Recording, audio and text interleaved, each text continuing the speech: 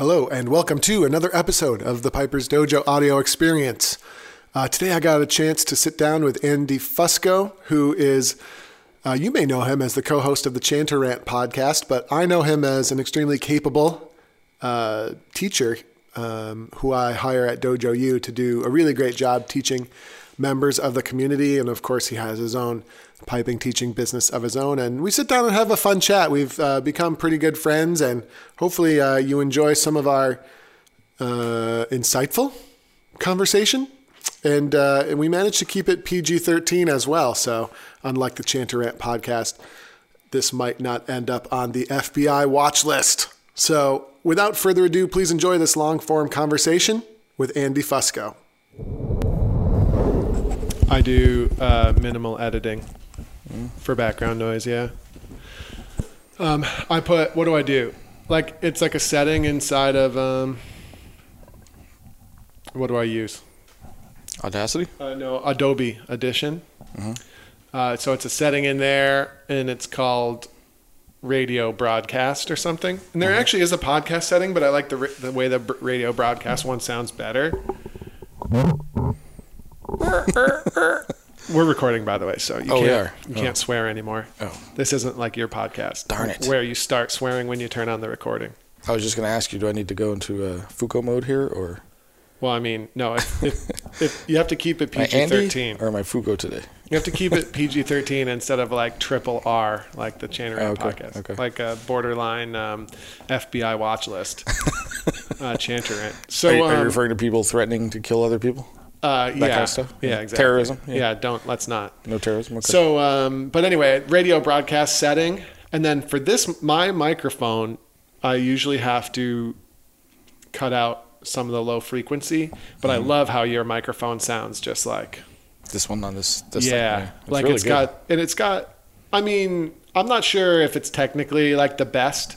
Like, you know how photographers, they like to just shoot in a flat profile so that they can add their own like color profiling to it. Right. Yeah. So like maybe this mic actually is better, and I just like I'm just not like a scientist enough to, I don't know like what microphone actually has the best response or whatever, but that one definitely sounds sweet to me just with a couple of clicks. Yeah. And then this one I just change the EQ a little bit and roll it down and try to get the two microphones to match just a little better as far as like what they sound like. So this mic is like a nice clear studio pair of speakers. Yeah. And that mic is like the Beats headphones of trying to listen to music sort of thing. It's like bass enthused. Well, I think this microphone is, I think, designed for like unidirectional live for performance type stuff. Mm-hmm. So it might make sense. It's got a little bit more bass response in it. Is this one designed for gaming? But that one's a broadcast headset. Like, it is? That's designed for people who are like trying to broadcast the local high school football team. Gotcha. Kind of thing. Gotcha. But I appreciate it. I really like that for guests that aren't used to interacting with a microphone, that they just put it on and they don't have to do anything else. Right. Exactly. It's like so, and it's also very portable. Like this is obviously considerably less portable. Yeah. Is this noisier though? I think it's just a cable on my jacket, I think is the issue here. You know what I'm saying? You hear it? Now it's quiet. Yeah, now it is quiet. That is interesting. I think you'd be surprised that you don't actually end up hearing it that much. Hearing all that, okay. Might have a very sensitive ears, so. You know. Yeah, you do. You're very advanced. So this is my podcast, not your podcast. I know yours looks equally as basic as ours. I mean, it's two microphones. But you guys don't even. You guys managed to screw it up like even further beyond like what I'm doing, because I'm recording onto the Zoom and then just using that, and correct. You guys record onto the Zoom and then you send it. Then you're like sending it to be recorded like straight into Audacity or something from there. No, we don't. No, so we have a mixer. So we send everything to the mixer. And then directly into the Zoom. We don't. Why? For audio balancing. Plus, we use sound effects and stuff like that. And then we also have guests via Skype, so we have to mix it all together so that it's balanced to us. I would just do it through the Zoom though. Like this thing has a line in, this little adapter, so you can just run it from your computer headphones. And then I guess I understand. I'm sure you guys are. And it also has a line out as well, so you could theoretically run that into your computer. It could work, although we got that stolen. So we had it for a month, and then it got stolen. Now we're I'm not caught up on the show. I presume you told the story of it on the show. I did, yes. Yeah, it was just got stolen. Left our bag in a dumb place that had all our stuff in it. That doesn't surprise me. When you drink heavily, that kind of thing tends to happen. That's exactly was what drinking involved? Oh yeah. Bag got left behind. Went back for it later. It was gone. That kind of thing. It wasn't my fault.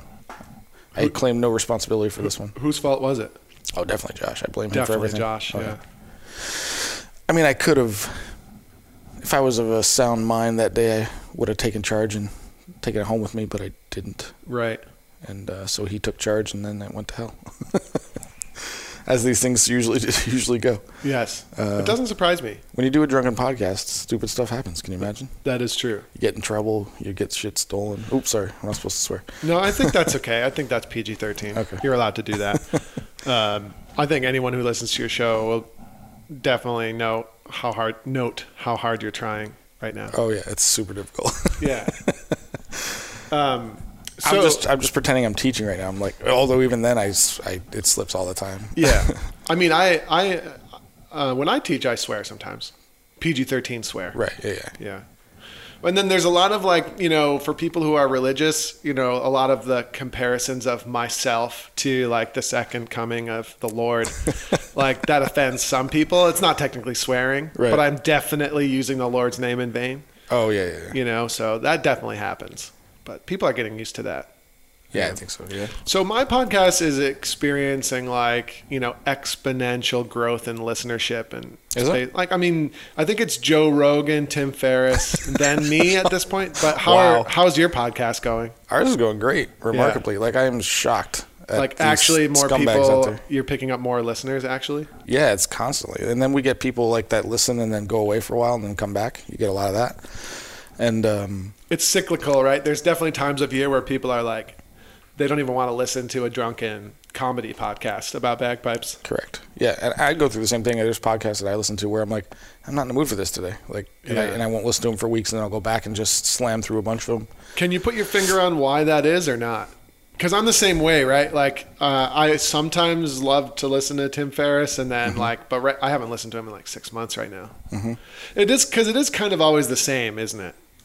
Correct. Yeah. Yeah. A lot of times, especially if they do it very often or weekly or whatever it is, there's not that much happening out there, And I only like Rogan. When I know who he's talking to and I'm interested in what they have to say. Correct. Yeah. I don't ever listen to his fighting ones. I'll listen to the ones that are But I get it. I get that he has a fighting audience. Sure. No, I get that. Yeah. And then there's definitely, but I don't listen to the show for him generally. Although I super admire his setup, but but I'm not a new Joe Rogan podcast is on. Let's turn it on. Yeah, no, nothing like that. It's I only listen to Chanarant when I'm on, and then I listen to it. A lot of people are like that. They only listen when Andrew Douglas is on? Exactly. Oh, because they need something to go to sleep at night. That's exactly. For sure. A show that's going to keep me up? No. I definitely have a polarizing persona in that way. I'm either going to put you to sleep immediately, or I'm going to fry your brain so hard that you can never sleep again. Right. Here's a great example of that. All right. I'm ready. I'm feeling a little bit exposed right now, but I'm ready. I've been listening to your long form podcasts, and for the most part, I find them pretty good. Except for the Pat Sweet one? No, I actually like the Pat Sweet. Oh, really? Yeah. Because he's in the same boat I'm in, so I get where he's coming from. Gotcha. Because I was literally falling asleep as we were recording that. He's got that kind of voice, but yeah. But he's a super nice guy. I like him a lot, and he's in the same position, so I get his story is interesting to me. But the one that really got me was the Donald Lindsay one. So I'd say the first 45 minutes to an hour, I was like, what the F are these guys talking about? Yeah. Right? Because you guys are going around and around and around about this book. Interestingly, that was probably that was close to the most fun I've had on the podcast. But I have a lot of fun doing this, actually. Oh, it's great fun doing podcasts. There's something about having a conversation and knowing that you can share it with potentially infinite people. Sure, absolutely. That's really fun. Yeah. But going back to Donald Lindsay, like finally, like an hour in, you guys start to hit where it all comes together about pipe bands. Yeah. And it was like, at that point, it was magic to me. I thought it was great. But like, would it have worked without the previous build-up? Probably not, because there's so much is in the story. That's the genius of Donald Lindsay, though. Yeah. Because I was like, I've never met him. I know of him from you, but I don't really know him. But see, I've known Donald for so long that, I was fully aware that we were both on the same page. Even though it took 45 minutes, we were both heading towards not necessarily always agreement, but definitely the same kind of point. Right. Which I thought was great. And plus, you had a great joke in that one, too. Or I don't know if I'm sure you didn't mean it as a joke, but I thought it was hilarious about the people having excuses about having a midterm in 3 weeks or something. That was a joke. That was it wasn't as good. Were you there for the lick your face joke at the tuning clinic? I was there for that. That was one of the best jokes I've ever had, probably. You write that one down so you can use it again? No, but I'll remember it. It was really memorable. Yeah, that was a good one. Yeah. I thought the tuning clinic was pretty funny. Okay, so you have a polarizing personality. So what you're right? saying, what you're about to say, I'll just make it easy for you, is okay. I'm a lot better than you realized I was. Well, I've seen you present before, but this is like my jam. Yeah. No, I'm in my element. I think you're pretty good at it. I got you. Some people see where they get upset sometimes, but at me, yeah. But I always take everything you say as pretty much sarcasm, so I don't take anything seriously, generally speaking. I've been thinking a lot about this lately, and it's like, because I'm very sarcastic and I'm very cutting with my words. Like I think in order to learn, you have to break down how seriously you take yourself. So you got to ego. This is actually a serious, non-sarcastic train of thought here. So I think to learn anything, you have to your guard has to be down.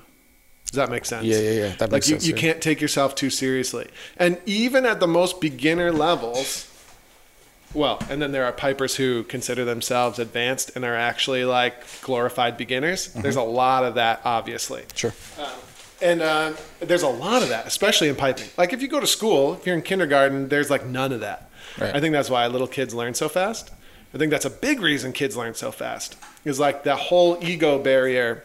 Oh, huge. Is destroyed. Well, people in the pipe band think I'm a dick too, but it's I can't teach you anything until you get over yourself. Correct. And I do a lot of that when I teach. And I think that, a criticism of some great pipers who are actually really good teachers, but they're not willing to go there.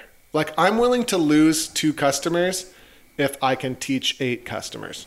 If you can get 8 people to do something. Yeah, if I can actually get 8 people to learn, I'm willing to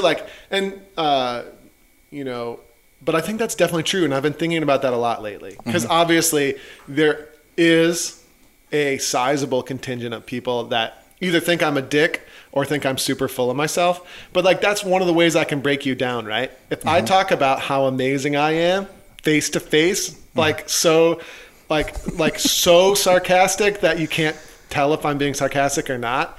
If I can really get that discomfort flowing in you and then kind of eventually bring it around to the fact that I was joking and you need to take things less seriously. If I can work that and figure out how to land that, that's how I'm actually going to get to you and get you to realize, oh, wait a second. You know who's really good at this as well?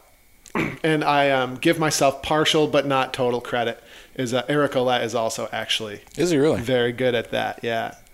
He just seems pure arrogance. He seems that way, and he is extremely arrogant. But it's well-founded arrogance. Sure. He's definitely, in my opinion, one of the best pipers. Period.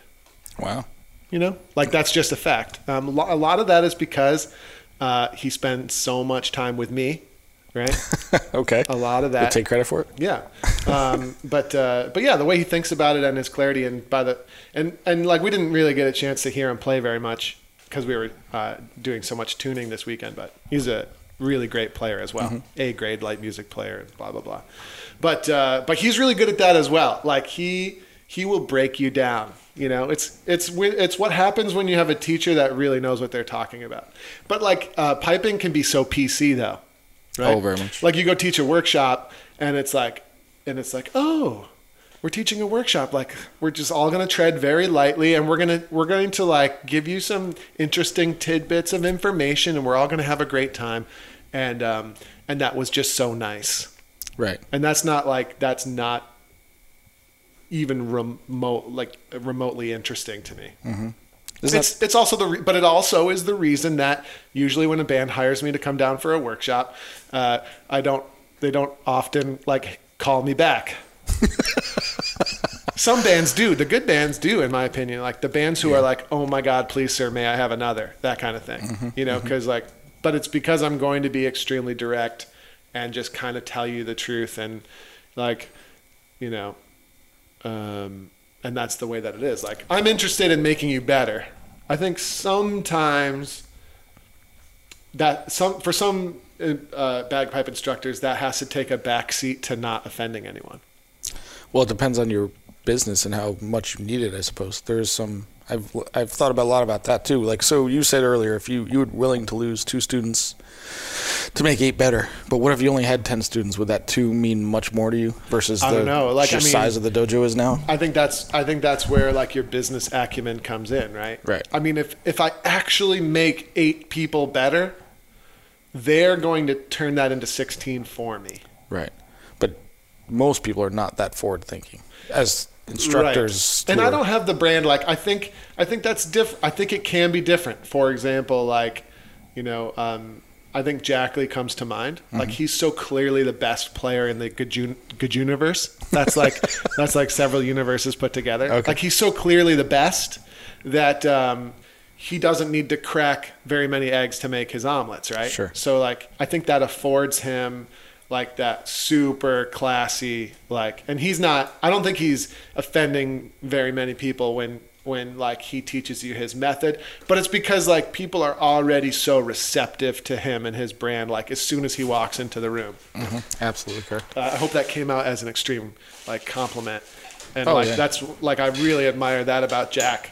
But for me, it's not necessarily so much the case. Like, I have a lot to offer, but people aren't always convinced the moment I walk into the room. Like, oh, Andrew Douglas, I guess this is the dojo guy. Mm-hmm. Yeah. That's actually what I wanted to talk to you about today. You brought it around perfectly. Branding and how important it is to us. Yes. And so many different aspects of piping, whether it's teaching or you talked about it on a previous podcast about having a brand as a soloist or even a band. Yeah. And the only chance you're going to really pull off winning, generally, unless there's a weird outlier, is if your brand is strong and it's very familiar to whoever's judging. Right. But especially to us, like Pepsi or Coke. Right. I'm a Pepsi guy for sure, 100%. Why not Coke? I like Pepsi's colors better. I don't know. Yeah, like, I mean, it's not actually it's probably nothing to do with actually the drink, right? They're both just sugar water with fizz. Correct. Exactly. Yeah. Coke or Pepsi. Most people have an opinion. I don't know. Yeah, I don't know. Neither for me, but it's only because I'm like you're healthy now. No, I'm a CrossFit like cult. Right. I'm a CrossFit cult member now. So. Oh, I was going to say a different C word, but. What? A different word? You're one of those CrossFit. Oh yeah, save that for your podcast. But yeah, no, because as a. Well, we were talking about this weekend. Like, you're just blessed with like this super, like, chiseled body, even though you like never work out. Correct. Yeah. I wouldn't say blessed, but for you. I just have nice shoulders. That's why you were so successful on the cruise. Yeah, I know, right? Jesus. The women were just like, oh my God, who's that guy? It's really the beard. We have to try not to get too far off topic, but you have like a deadly combination of assets, like your body. Are you coming on to me right now? Yeah, kind of. Like, your body is legit. Uh-huh. Got the beard, but you're also extremely. You go where the minority goes when you drink, which is to super happy land. Oh yeah, big time. Yeah, like, you are the happiest. You are the happiest person under the influence of alcohol. Probably ever. Maybe of all time. Yeah, it's weird. And there's video evidence of this. Like, I have, yeah. I think I don't know if I ever posted it, but there definitely is video evidence from the cruise. Yeah, for sure. Well, I was posting videos of you to the internal Chanter Rant chat that we have. Yeah. Because, like, you know, Big Rev and we're all kind of on there. You know, just like for when you guys need guests, sometimes you message that internal chat and you're like, hey, we need someone to come on this week. And then usually when no one answers, that's when you ask me to do it. Right. We're like, oh, well, nobody else do it. I guess we got to get Andrew. But yeah, exactly. I guess we're going to have a sleepy time show. But I was posting videos in real time of you on the cruise. It was pretty good. Anyway. Well, I remember that the next day. I don't remember it in the moment, obviously. But so branding, let's get back on topic. Yeah, so I think a lot about this. So thinking of, like, say, Jack Lee's brand, like you bring it up, like he's automatically got a way past your ego as soon as he walks in the room because you're so in awe of him, most people in general. Yes. So even me, like, if he walks into the room, I'm like, oh, there's Jack. Right. And like, oh. Which is remarkable. Like, you know what I mean? Yeah, absolutely. Yeah. No, absolutely. But it's true. It's true, yeah. That's why I don't want to say use him, I don't mean it in that way, but we've hired him to work with our band because we have the worst group of ego people. Well, I'm sure everybody deals with this. It's probably not the worst. It's not just your band, yeah. But it sure seems like it in the moment. But like the hardest part of being a pipe major and an instructor for even solo people, whatever, is getting past themselves. I saw it this weekend in the tuning clinic. For sure, right? Every band I've ever worked with. Right. And that's the hard part, is figuring out each person's psychology and then trying to get past it. That's right. I think that's a great point. I mean, I'm a huge believer in ego. I think it's ego is a great, super essential element to all humans. In the right being happy situation. And successful. But yeah, and I have a very large ego. People accuse me of it all the time. But like, one of the things that keeps me sane and confident, and I still know that I'm better than you, not you specifically, but usually the people who criticize me, like, it doesn't, and it used to bother me a lot, but then, I've grown and learned that I do have a big ego, but in my experience, and I try to make sure this is the case, it's built on actual real reality. Like I'm a good piper. I know this because, like, when I listen to myself play, obviously there's improvements that need to be made, but it actually sounds pretty good when I play. There's a lot of quote unquote bagpipe experts out there, and there's certainly a lot of bagpipe egos out there, right? Like we saw some of them at the tuning clinic maybe, and you have them in your band, but like when they fire up and start to play, what do you think? That doesn't really sound that good, does it? Like, it's not actually that good. So like, I feel like I make sure this is the case when I play, that I sound really good when I play. At least in my own opinion, I sound really good. Like, I would want to turn that on and listen to it again. Sure. Yeah. And so, like, I make sure I sound really good when I play. I make sure I actually know what I'm talking about, and I try, and I do, what do we have? We have got like 3,000, there's like 3,000 recorded Dojo U classes in our archive now. It's like, I make sure that I practice what I'm saying and that I get better at it, and that what I'm saying is actually true and that it actually works. I think there's a lot of teaching out there that is just like, it's just people regurgitating a variety of other things that they've heard, and they have no idea whether it actually works or not. Like I got upset and lashed out at our internal Dojo U chat, because there's regurgitators of internal group on Dojo U. Okay. Yeah. I think it was yesterday, because I was so tired from the tuning clinic and I was grumpy, and then but I get tired of regurgitators in there that don't actually know what they're talking about. Like, some lady had her bass get stuck in the stock because the hemp swelled up too much, and there are people on there who consider themselves experts as they sit behind their keyboard and don't actually have to back up anything that they say. And they're like, oh, what you need to do here is blast a hairdryer on that, and that'll fix the problem. And like, you're telling a perfectly nice lady who might not know any better, who might actually think you know what you're talking about, you're telling her to blast a hairdryer on her pipes, whose stock is like already under so much outward pressure from a swollen stock, to blast a hairdryer. And then the other guy was like, you should put it in the fridge. Don't do the hairdryer. I'm not joking. This is real. And they're presenting themselves as knowing what they're talking about. And it's like, no, it doesn't work. That ego would be pretty easy to break down but it would be pretty painful for that person because their ego is built on false pretenses that aren't actually real. And that's the thing that I think that's the thing we have so much of in piping is like, it's too easy to build a false ego.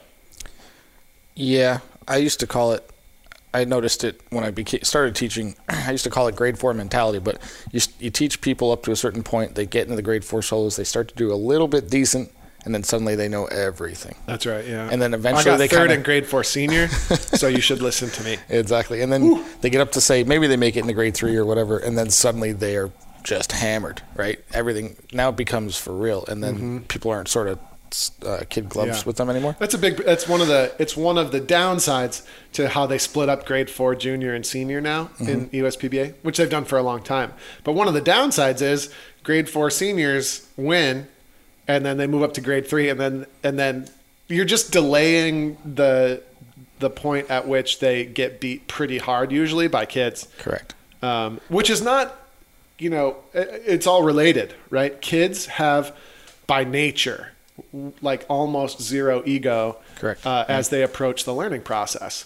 That's why I can continually correct my daughter, like when she has a grammatical error. I mean, I'm like, you mean... And she never gets offended by it. Yeah, like you bring that to school. It's like, nope, we brought that to school. And she's like, oh, that's interesting. And then she's going to keep saying bringed probably for a while, but maybe eventually it'll catch on. Right. But it's no big deal. Because, of course, she doesn't know that much because she's just a kid. Right. And, like, you're also really, as a kid, you're really used to adults knowing more than you. Yeah. But in piping, it's like, oh, I took third in grade 4. Who's this Andrew Douglas guy? It's like, okay, well, I know more than you. It's okay. Let me teach you stuff. But they so much struggle with the fact that it's okay to not know something, especially as adult And I'm not learners. trying to say I'm perfect, right? Like I'm always resistant when pipers that are better than me give me advice. I'm always that's normal. I think that's human, right? Like, so even if Jack Lee came up to me and he'd be like, and I remember this has actually happened. Like, I remember when we had Oren Moore, like, came up to me one day and he's like, yeah, it sounds really nice, but your high A's are way too flat and crappy, and you need to take. And like, I instantly got defensive, and and like I hated it, but like, as an experienced learner and like somebody, you don't have to like it, but you do have to listen to it and consider it, and like, hopefully in the moment you can like relax the fact that you don't really like it. And the fact that you're defensive. But I'm, even in CrossFit, which I'm definitely still a grade 4 level CrossFitter, right? Right. Like, I definitely, but you get feedback, because I've been doing this 3 years now, bro. Have you really? Almost. Wow. Like, you get feedback on one of your lifts, and you're like, what are you talking about? This is stupid. You're wrong about that. But, like, that's the CrossFit coach over there, like, certified, ultra experienced. So, like, I don't necessarily like it. But you got to get over it, because like that's false ego getting in the way, right? If Eric Olette was in CrossFit, he'd be a pro by now, right? He probably would be. In 3 years, yeah, for sure. At least he would think he was. He was a CrossFitter, though. Was he really? Yeah, he's the guy that inspired me to get into it. And, dude, he was a beast. Was he? Yeah. But then, so that was when he was like getting his PhD. Dude, total. You probably wouldn't believe it. But then he went back to, or he got a super intense, like 80-hour per week job. So he hasn't been on it. But one thing I noticed about Oren Moore, at least the core guys, why the hell are you guys all so tall? It's really interesting, isn't it? It's a weird coincidence. Do you think I'm tallest? Well, Keegan's got to be tallest, right? I don't know. Eric No, but tallest, like kind of like racist, but just with tall people. It's occurred to me, like it's a weird consistency amongst you guys. Yeah. So and Carl too. I mean, I don't know. Being tall it makes it a lot easier to talk down at people. I think that's what it is. Maybe that's why. That's what Oren Moore was all about. That's what I've heard. Yeah. Well, Oren Moore was a great example of what we're talking about, and I've been working with a CRC band. And it's very much the same way, although I'm a little better with the delivery now. Like, now that I understand more of why I'm doing what I'm doing, it's easier to deliver it in a way that doesn't instantly make people run for the door. Like, maybe it did in, like, especially the first couple of Oren Moore years. But yeah, like I just go after that. Like I'm intense. I go right after you. Like if you have like false ego stuff that's getting in the way of you listening to what I'm saying, I'll just take it right to you with a like heavy dose of like sarcasm. And that's just my style though. And like, you know, the question is always, should I change my style or is that just who I am and I need to just go with it? Have you experimented with different styles? Yeah. Like consciously? Yeah. Yeah, so have I. I've tried many different things. You got to figure out, you know, I think, you know, your detractors are going to say you're a dick. Right. But they're your detractors. So if you listen to what they say, you're going to turn into something that's not you. Correct. And then you'll be running in a circle because they're always going to detract you no matter what you're doing. Yeah, so. It's like everything I am interested in criticism and I do like soak it in. But like one of the biggest things that sometimes people don't get is just because you have a criticism does not mean I'm going to change. Right? Like I am going to take it into consideration and listen to what you have to say. But if I decide I still disagree with that criticism, then I'm not going to change. You know what I mean? And that's a difficult thing. I remember I had a conversation with a guy in Oranmore one time and he was like, so how did it go? It was like what's the plan for next year? Are you going to fix the problems that you have with your leadership? He said this to you? Yeah. Okay. Like we were in a car ride on the way back and it was getting towards the end of the season. It's like, so for next year, are you going to like really fix some of these problems that you have with your leadership? And I thought about it for a minute, and I was definitely younger, but I was like, well, definitely. I'm definitely soaking everything in that people are saying to me for sure, man. Like, how about you?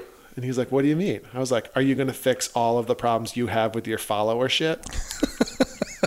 He did not like that at all, but it's totally a thing, right? It's absolutely. Like it's a two-way street. So maybe there are things I need to fix, but there are always things we all need to fix. Sure.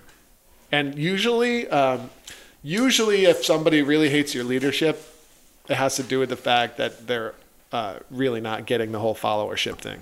Yeah, that's a huge part of it. Just like teaching and learning, like you have to be, there's a skill to learning, and you have to be open, be a good student.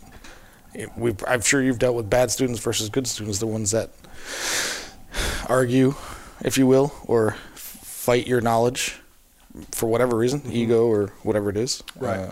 And it's the same thing in a band setting. Like the leader has hopefully some knowledge, not all the time, but if their initial reaction is to, put up a wall or whatever, then that's a follower issue. You need good followers in a band to make it work. It has to be established, right? I mean, I think that pipe bands have that problem. It's like, why is the pipe major of your band the pipe major?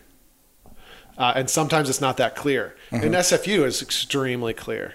Yeah. It's like, but people from the outside would often ask that question, like, and this is back in the day. Terry is, of course, retired now, but people would always ask that question, like, Jack Lee, isn't he like a better piper than Terry? Like, why isn't he the pipe major?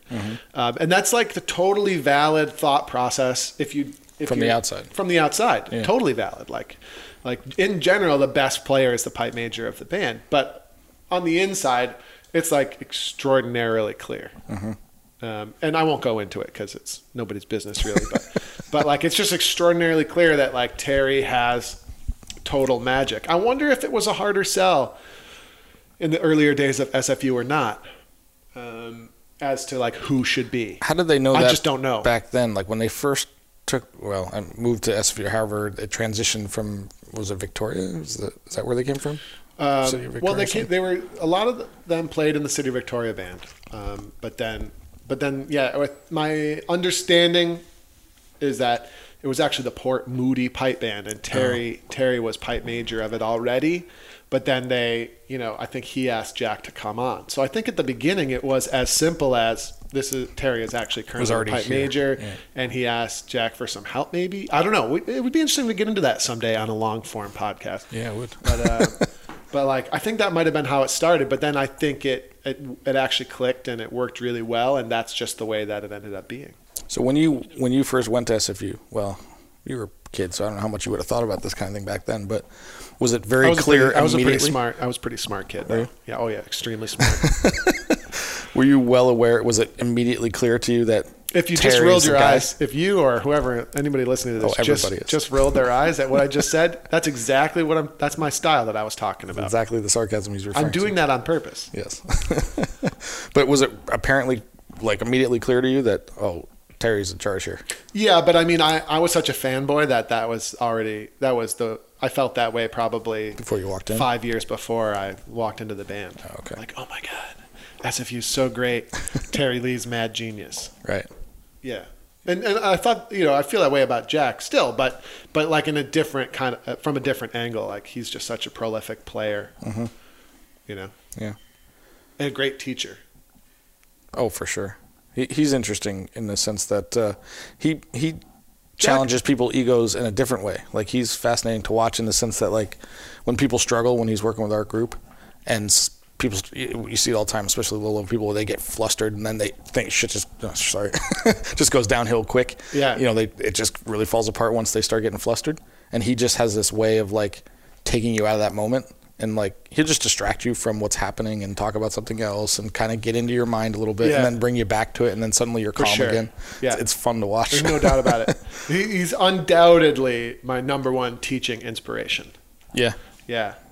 That's actually an interesting question. Have you ever studied the art of teaching specifically versus the art of piping? I haven't studied it formally, no. Right. But I'm an intense learner. I am an intense sponge, man. Right. Yeah. You're probably the greatest sponge of all time. Is that what would you say? I mean, thank you for saying that. That means a lot coming from you. Yeah. I'm certainly a pretty amazing sponge.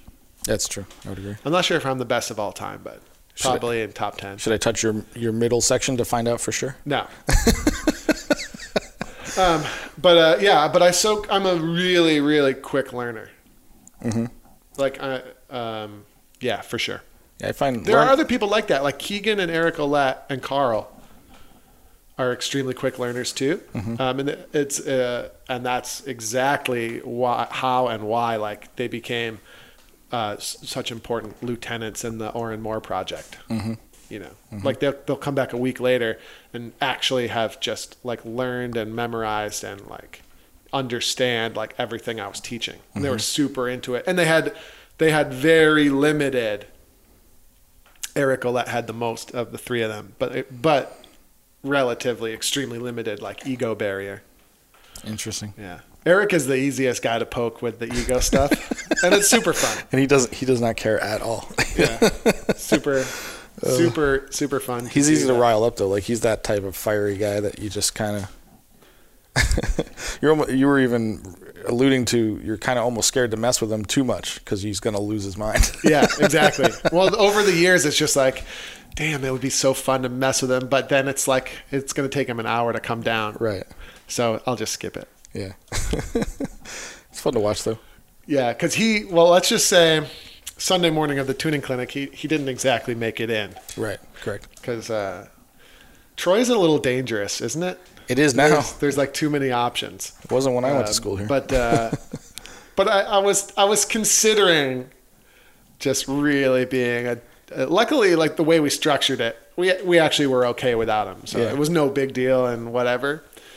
I should have paid him less, but I didn't. None of the students complained or cared? Not so far. Okay. But I considered giving him a real hard time about it, but I was it's too much work. Yeah. I was surprised how well you took it. You took it, at least on the outside in stride. You were pretty funny about it. Yeah.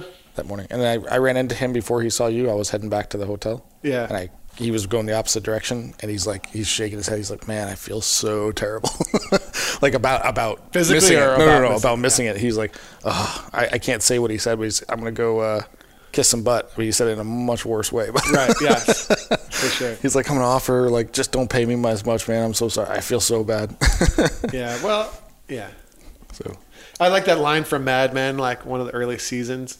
You ever watch that show? I've seen just an episode. Like I like the line, and it's not like a direct translation, but it's like, the issue came up like how Don Draper should discipline Pete Campbell or something. Oh, I might have seen this one. Yeah, and one never knows how loyalty is born. Like just kind of like just by not overreacting and like right, because didn't Don want to fire him or something? The other guy was trying to advise him like, just. Take it easy. Yeah, exactly. Yeah, I remember this. Yeah. But that's definitely a thing, and I've definitely learned that over the years in pipe band leadership too. It's like, if someone needs 500 hours to study for their midterms, and that's why they have to miss band practice, like, you can be a dick or, which is sometimes the right thing, but you could also just skip it, and like sometimes the person really appreciates that you give them this one pass. How often do you think that happens? That especially they actually appreciate it? Yeah. Nowadays. Well, with me, it happens more often because they're expecting the opposite. Yeah, they're expecting the riot act. So when they don't get it, sometimes they're like, sometimes they actually do appreciate it. Interesting. I think Eric Ollett probably appreciated not getting it. Oh, I bet he did. Yeah. I think he was probably because he was like, wow, what's he like this morning? He was asking me. Like, seems fine. Not that it's like a loyalty game, right? Like, no. Not that I'm running around like, how am I going to get so and so to be more loyal to me? That's not really it. But I just like that line because that's kind of what it is. You have to. No, that's a great line. I think you have to balance like how you handle situations. Wasn't that show from the 60s? Or that's the idea of it? Or yeah, the show is like a recreation of the 60s. Yeah. I wonder if it seems the world is drastically different now, and especially young people are drastically different now. And I wonder if that still works. I mean, I appreciate the concept, but... Yeah, I don't know. It's interesting, right? Like, yeah, I think that's a whole different rabbit hole. Yeah, and the idea of leadership, knowing when to push which button is really the hard part. Yeah. I almost always go the wrong way. I definitely do not have false ego about that. Yeah. Like, I don't think I'm the world's best leader. You know what I mean? World's best piper, like, definitely getting close. When are you going to win that silver medal, buddy? Oh, shit. You're a dick. Just ruined my false ego. You got to prove that one first, right? How many levels beyond that is there? Silver, then what? 2.5. Okay, so you're getting sort of close-ish. Yeah. I mean, maybe you're like one of those guys that peaks when he's older, Maybe could be. Post 40, start to take your life seriously. Yeah. Unlike the Browns or whatever, they all just got out of the way young and they figured, now we'll just party. Yeah, no kidding, right? No kidding. They ain't got to worry about it anymore. Well, that's the thing. That's the thing. Going back to the branding discussion, I mean, I think I just don't have a strong enough brand to be competitive in the solos. Mm-hmm. And then it's like a difficult thing, right? Like, what would it take to build the brand? And I don't think that I'm... Just take a lot of going over there, wouldn't it? Well, I mean, there's a couple ways to do it. Colin Clancy comes to mind. Like, he is so amazing at playing MSRs. Like, it's the most crazy thing ever. He's like such a great player that... So and he doesn't go to Scotland or like this is, I'm kind of looking back maybe a decade ago or whatever. Mm-hmm. He's not like playing around the scene constantly all the time, but whenever he did show up, it was so incredible that like he instantly built that brand of being like the frickin' most insane light music player ever. And it was just like lights out amazing to the point where they picked Pretty Marion every time because the way he played it was so incredible. So I heard him play Pretty Marion in the former winners MSR at Oban, which is twice through each thing. Mm-hmm. I heard him play that like 3 years in a row. Really? Like the first tune is whatever, the second tune is whatever, and then the reel will be.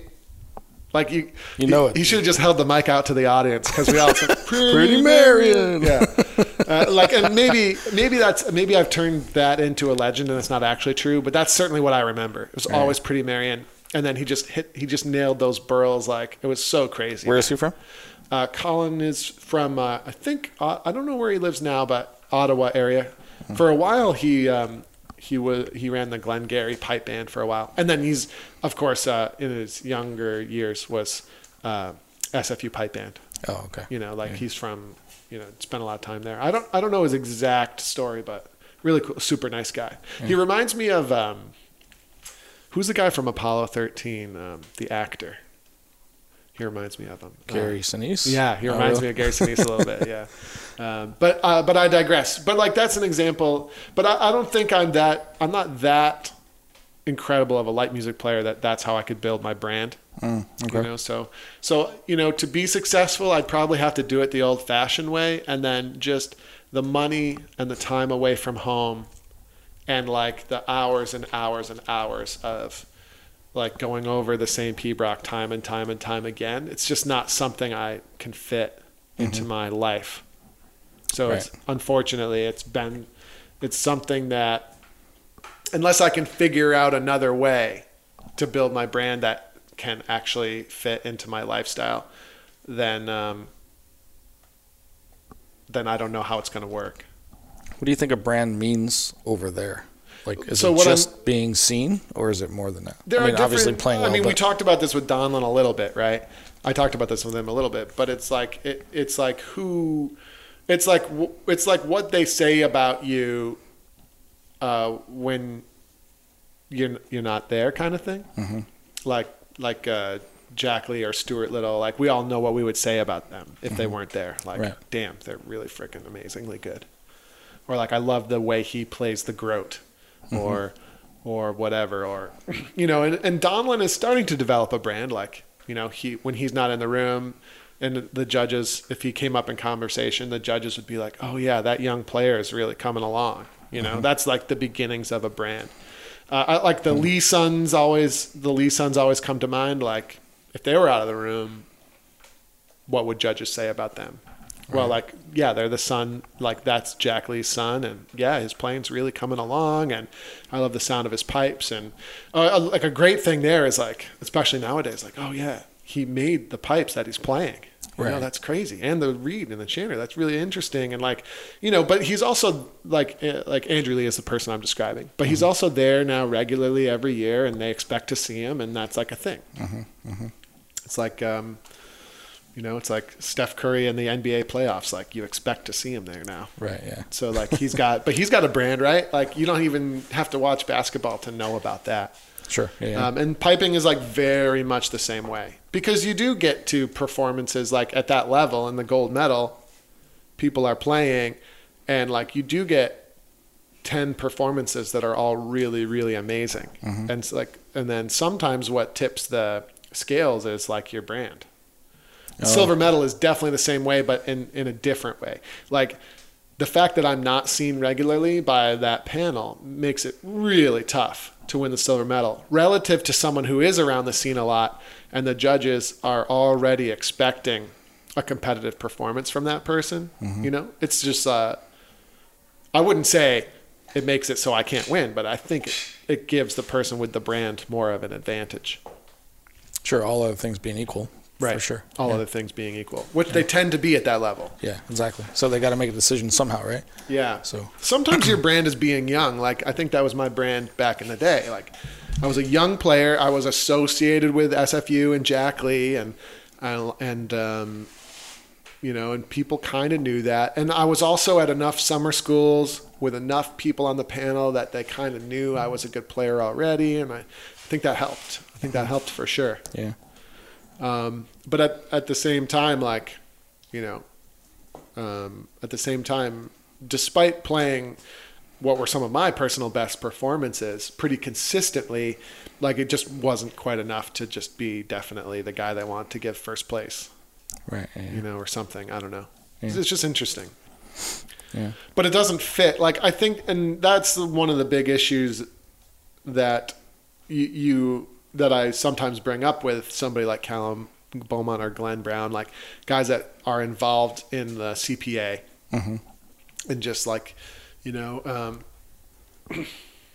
I don't think the system is unfair, but I think people who can't be full-time bagpipers are at a disadvantage, and I think that's a shame.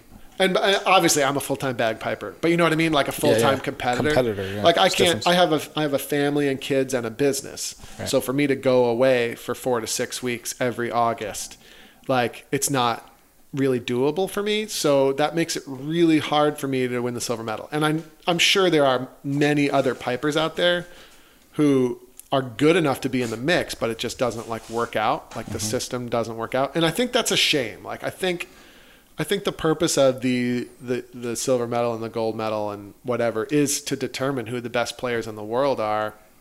And right now, I think it determines who the best players in the world who can like devote all of their time to this are, kind of thing. Well, isn't that what being a pro at something is, though? Yeah, and that's the argument against what I'm saying, which is if you were really the best and wanted to win, you'd figure it out. But like, I think that's a shame. Yeah. Because sometimes like, I think there are better, and I'm not saying I'm one of them, but I think there are players out there who could win the silver medal, but they just can't because of how the logistics work. And so I do think at first the silver medal qualifier things, I was like, holy crap, that is weird. But I think conceptually now the way that's shaking out is starting to become kind of interesting. And it does actually put me in the position to be able to play and win the silver medal without requiring 4 to 6 weeks necessarily playing the Scotland circuit, which is kind of interesting. Right. Yeah. Because now I could go to Kansas City or the Metro Cup or the BC Indoor and like start to take prizes there, and that could be good enough to get in. It's like extremely interesting. I think everybody would agree that it still needs refinement, but yeah, but maybe it's heading in the right direction. Yeah. More opportunities. Yeah, for definitely people kind of like interesting. yourself or whatever. Yeah. Like, I mean, even if you're a professional snowboarder though, right? Like there's like a qualification process to becoming like world champion. That doesn't necessarily involve like relocating your life. Like it could, like I'm sure some people do move to like a town where the best ski mountain is. Right. I know that happens, but it's also a lot more legitimate of a sport. And what I mean by legitimate is like just way more populated and like way more objective in how the best people are, the best snowboarders are. Yeah, no, exactly. But sorry, I think you're actually physically asleep over there now. This conversation. I was thinking about it. I was talking about snowboarding. It's going to come around to magic eventually, just like the Donald Lindsay conversation. You're not. I don't want you to take this the wrong way, but you're not Donald Lindsay. Oh, I know. I'm just kidding. No, the beard is good. The beard is like pretty good though. Yeah, I'm trying to be more like him. It's graying, so hopefully it'll be more like him soon. But yeah. You just knocked the microphone. That makes you a lot more like him. You got a bell you can ring? I hit the mic. Oh no, we don't have that. We don't have that crap. So I was thinking about. So anyway, sorry about all that. I was thinking about the brand of teaching more than anything, as opposed to competing. But you built yourself a brand pretty significant for teaching, yeah? Yes. Way more than almost. Well, I don't know. You're internationally famous at this point? At least the dojo is, right? Yeah. You're the only one doing what you do currently, right? Well, successfully anyway, right? What do you mean? Meaning online, fully technologically advanced teaching classes. Yeah. There are a lot of people that are teaching on the internet, obviously. Sure. But to go beyond like just using Skype, right? I think Yori is doing it. I'm not sure like what the scope of that is at this stage, but yeah, there aren't a whole lot of other people doing it. Didn't the Piping Center or something try it? Yeah. Or was it College of Piping, one of those? Or now the same? The Piping Center did try it. And what they found was it's too expensive to do. So one of the reasons I've been able to be successful is I can personally, like, to get it started, I can personally combine my technological acumen with actually having something valuable to say as a bagpipe teacher. Right, where they had to hire out the right. So at the piping side. center, they're paying all the instructors for their time, and then they had to sort out the technology of it. And that's a whole different set of people. So for them to operate, what they were doing is probably 2 or 3 times as costly as it is for us, probably. And so so it gets tricky. Yeah. I think about that kind of stuff just in the sense that I'm trying to build my own brand as an instructor, because that's what I do for a living, obviously, mostly locally, but I teach other people who are not in Vegas as well. And then coming on with you guys, of course, has helped. But like building a brand as a business owner, it doesn't matter what you do exactly, right. But it's so important to for success. Right. Or building a brand as a podcaster, potentially, especially if you're us. We're so great at what we do. As you and Josh? Oh, yeah. You are? Yeah, it is a good show. Yeah. It's a good show until you talk about piping. Right. Then it gets wildly boring. Yeah. But, it is a real shame. It's like I love the show so much, and then you're like, all right, let's segue into the topic of the day. And I'm like, bummer. Here we go. Really, that's interesting, because we get so many conflicting opinions, I suppose, about where people give us a hard time about not talking about almost anything related to piping most of the time, except that we're in that, everybody that we talk to or about is in that world, but we're not actually talking about anything really, so. It's nice that you have segments. I think that's clever. Like the fail of the week and stuff like that. I think that's good, but like, God, Josh, sometimes I think you need, I don't know. You don't care what I think, but like, I do. I think that Josh you need to, I listen to everybody, and we tweak like sometimes things. It can be like 2 hours into the show before you get to the fail of the week. Like I think it needs to be slightly more regimented.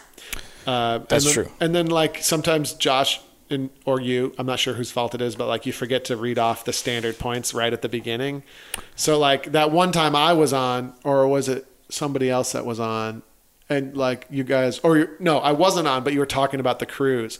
You mean the warning about what's going to happen here? Or just press subscribe on Podbean and all that stuff. And then, like buy your Chanarant merch, like just the housekeeping stuff at the beginning. Oh yeah. And the 3-2-1 thing or whatever. But like sometimes you're just about to get around to something exciting. And then it's like, let's derail the whole flow of the show because we forgot to do like the housekeeping details. And then, oh yeah.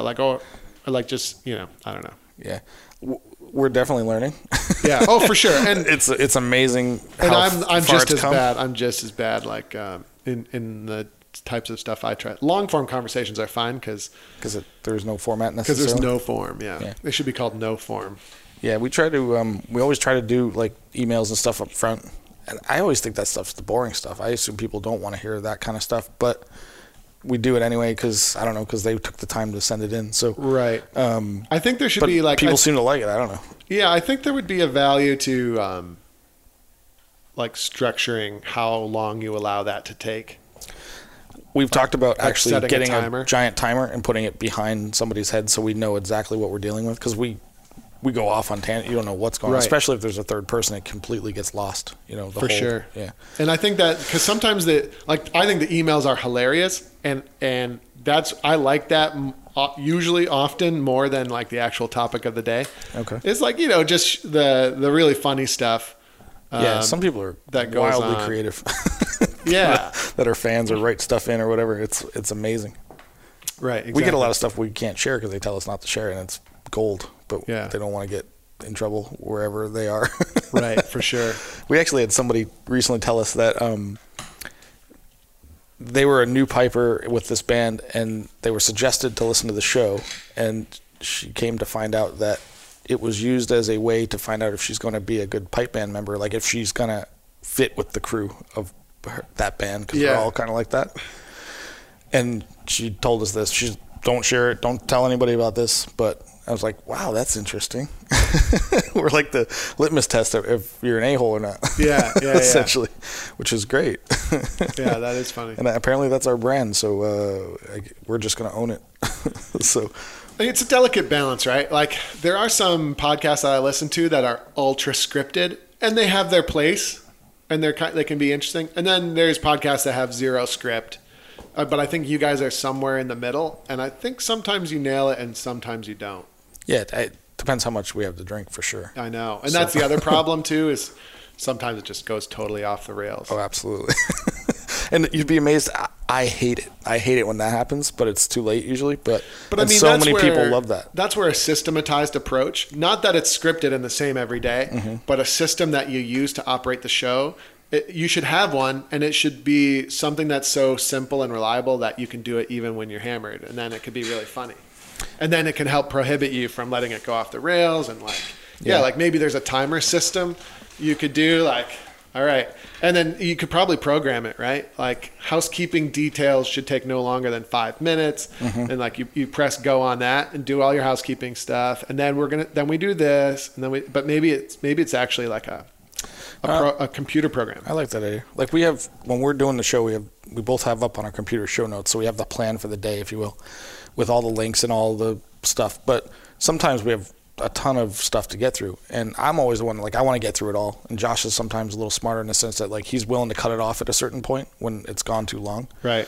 So it's just in my head, I'm thinking, well, they wrote in, we'll just get it done, but we can always move it to next week. There's plenty of time. Right, exactly. But I never think, I'm always trying to get it done, you know? Right. So that makes more sense if there was a timer, like, no matter what, 20 minutes in or whatever it is. Like, I mean, even if we haven't got through it all, just move it to next week. The obvious thing that you guys really could use is a producer. Oh, absolutely. Huge. A producer that maybe they're drinking but not getting smashed. Correct. Somebody that can keep it under control. Yeah, exactly. Yeah. And it could just be somebody that, that's there and that can, direct you to what you need to do. If we can be successful enough, we'd definitely go that route. It's hard enough getting him and I in a room at the same time in a week, and to try to add that third level of complication, I can't even imagine. But, if you make it business-like in the sense that, if you're paying somebody to do it or whatever it is. I find the business aspect of it is liberating.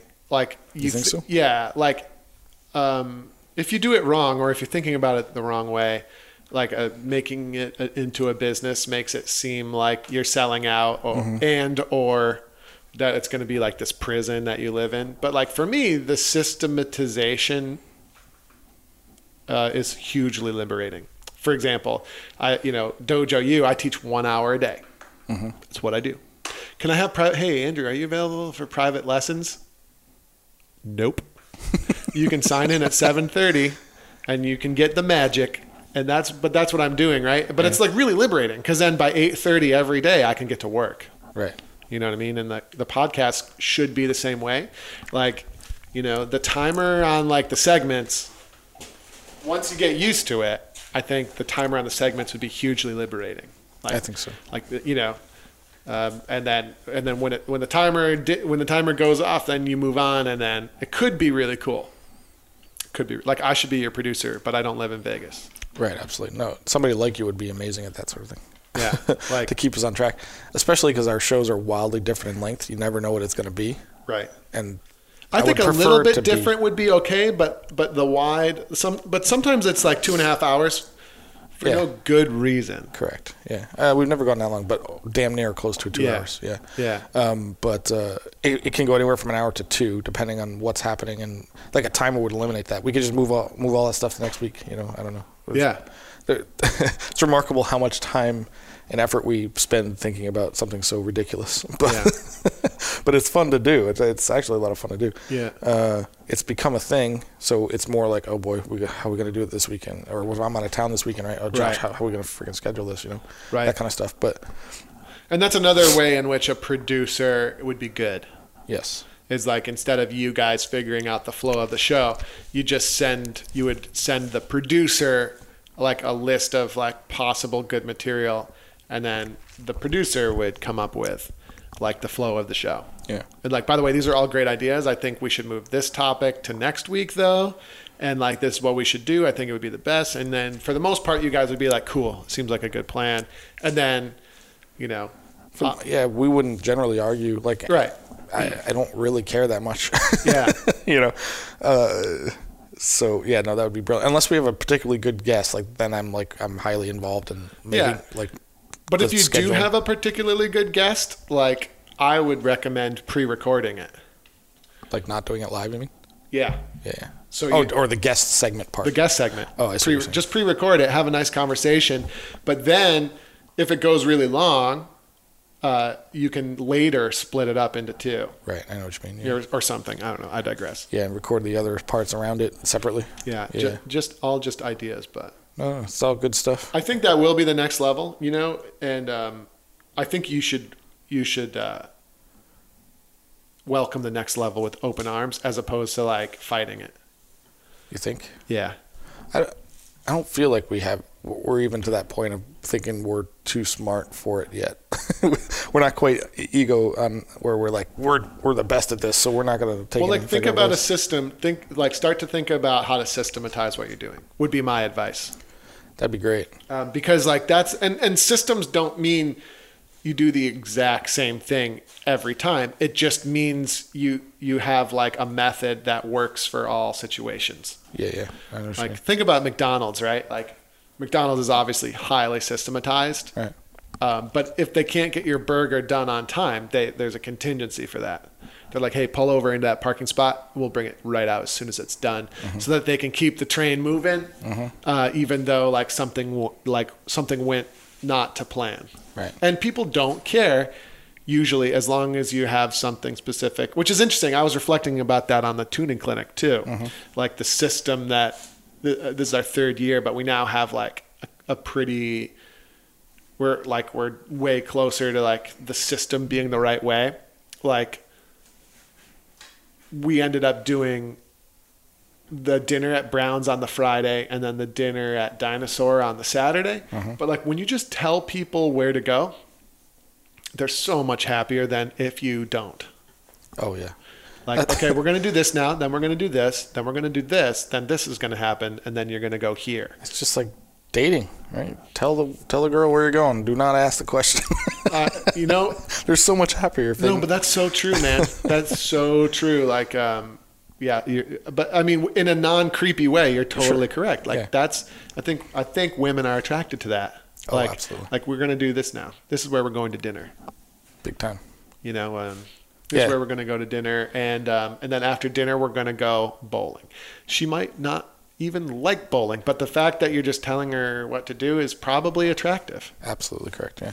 Which is also the same thing as a teacher or student versus man, woman, whatever. It's an attractive, quote unquote, attractive quality to be 100% in charge of the situation at all times. Right. Or a pipe major for that matter, I suppose. Yes.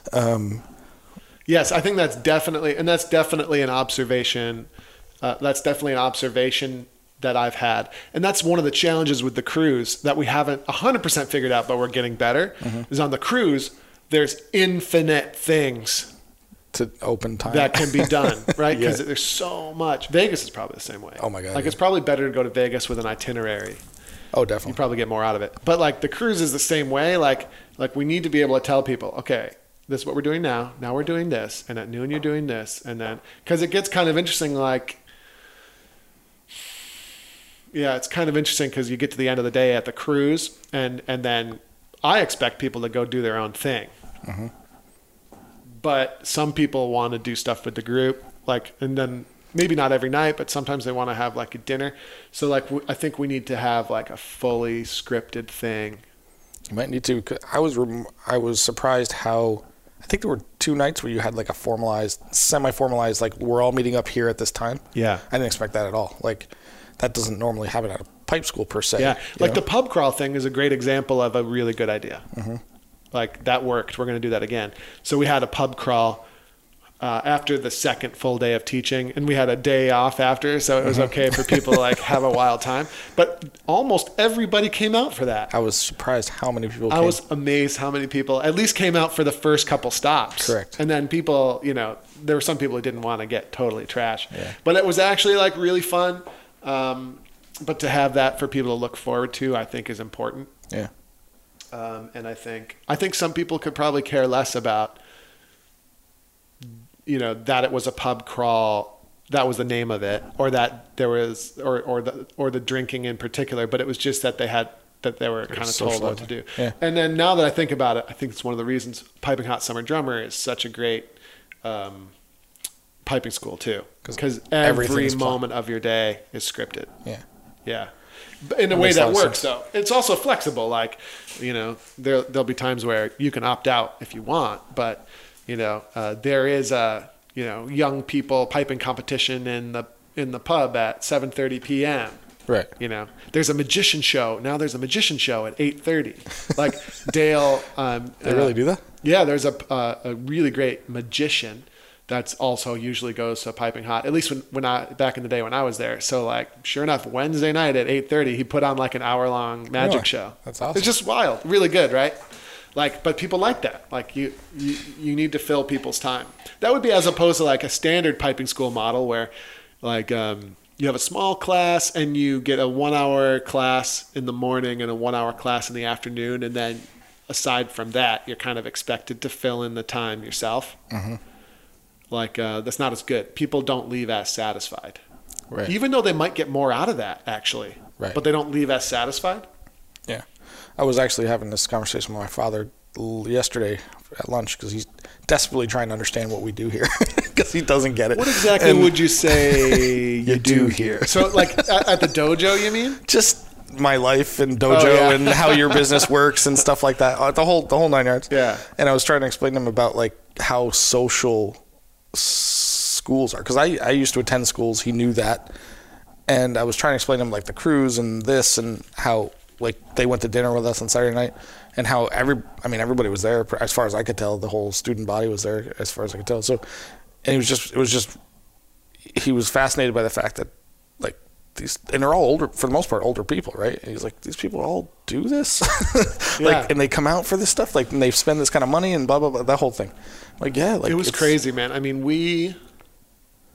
it was totally crazy. And the craziest thing to me, because we now have a small core of people that will do these in-person events, mm-hmm. And it's not the core of our business at all, 0%, right? Like we do a few of them so that we can meet together offline and like actually, get to experience literal friendships instead of like just in the chat box at Dojo U. But it was just amazing. Like we were smart enough to have the next ship already booked by the time we got on the cruise. Oh yeah. And so we 80% filled the next one before anybody got off that boat. Right, that's amazing. Crazy. Yeah. And so now I've already got 2021 booked. Oh, right, now too, which is pretty cool. And, I mean, and it's difficult, but it's really fun, and it's like our group, and like it's kind of working for us right now because we've got like a core of people, like at the tuning clinic, Kenny Allen and the boys, like they have way too much fun at these events now. I was just gonna bring it's almost too much, but I'm not gonna say anything because it's like so fun. But right, I was actually gonna bring. But like Kenny corrupted Eric Olette so much on the Saturday night that he couldn't make it in. He couldn't make it in the morning. Very much he did. But it's like, it seems to be good-natured. Like I've been to some schools where people get just totally trashed and have no regard for like the event, end up having no actual regard for the event. Yeah. And that's obviously negative, but so far it's like, some people do over imbibe, but it works out. Speaking of Ken, he sat down with my parents for a little bit at dinner, and he was telling them basically that my father told me this later. He was like, I don't really even come to these things for the piping part. I know. He's like, I just like to socialize and see these people. Like I like these people, so we have fun, and I just come out. And my father's like, what? Yeah. He was blown away by that. We have a weird thing that way, right? We do so much learning online. So much, right? Like Ken, for example, he's 5 hours a week with yours truly. He comes to some of mine now, too. He doesn't have anything left to learn. Yeah, that's not true. He does. Ken, you always do, but Ken, keep practicing. He comes to mine and he's like, he just sits in the background. He drinks his whiskey in the background. He'll come on the mic once in a while and play along or whatever. But yeah, but he's just there for it's the fun though. of it. It's really like, and it really is kind of fun. And like, I think the overarching vision of like creating a real piping school, but on the internet. Like it's actually a thing. And Ken's like proof of that kind of. Yeah. Cause he'll just like you would at a piping school, you just grab some whiskey, turn on your iPad and just kind of hang out while piping is going on. Right. Exactly. You know, it makes me think we need to have, and I know we do, it's just a hard thing to figure out, talk about systemization, right? It would be a very hard thing to systematize, but like we need to have more recitals on the site. Just like good pipers come on and play. That's not a bad idea for an edition. Yeah, but it's just hard to systematize. Like, you know, like we need to systematize reaching out to people and then like asking them to have a tune, but then they have to make sure they have good enough equipment to like make it happen. And it like would pre-recorded material work kind of, but it would be cooler if it was live. Cooler if it's live because it feels like a thing. If it's pre-recorded, they can go watch it anytime and they won't. Yeah. Generally speaking. Yeah. This is a funny argument I have with Josh constantly because he hates live stream stuff. He just thinks it's a waste of time. And for me, it's the opposite. And it may not be as good quality-wise, right? But it's a thing and people want to be part of a thing. Yeah. It's way more successful. I think it's more successful. Yeah, there's like a social, which is weird coming from me because I'm so like not socially skilled usually. Obviously, yeah. But I mean, you're borderline. So I have trouble picking up on social cues. Exactly. Which is not, I think I'm, I don't know. I think you pick up on them, you just ignore them. Yeah. I'm just one step ahead of you. Right. Usually, if not two. Well, you're a genius. So absolutely. I've got the mug to prove it. Yeah. So what was I trying to say? Oh yeah, the social aspect of it's really important. Yeah. Hugely. I didn't know that. To the point either. where it gets a little bit annoying sometimes. Like we have to get through everyone's life problems before we can start class sometimes. It's like, nope, stop that. Nope, this is about piping. Trust me. Do you let people on the mic like right away? No, but they do it in the chat. Oh, I see. Yeah. Okay, yeah. And it's like, and it's, to me, it's a little annoying because like piping can and should be like something that you use to at least briefly put all that stuff aside for 1 hour. Like, you know, I get it. Like I get that there's like problems, but like for just 1 hour, it's like when I go to CrossFit, it's the same way. Because you're in so much pain and you're not thinking about anything else, right? Exactly. Yeah. But like, you know, everything else, if you do it right, everything else gets turned off for an hour. And you got some buddies who are all doing the same thing, and you get together and you suffer together, and it's like kind of fun, and you crack dirty jokes for an hour, and then like, and then you go back to your life, and guess what? Life seems a little brighter after that. You just had like a nice, fun social experience, and you improved yourself in some way. You got some enjoyment out of it.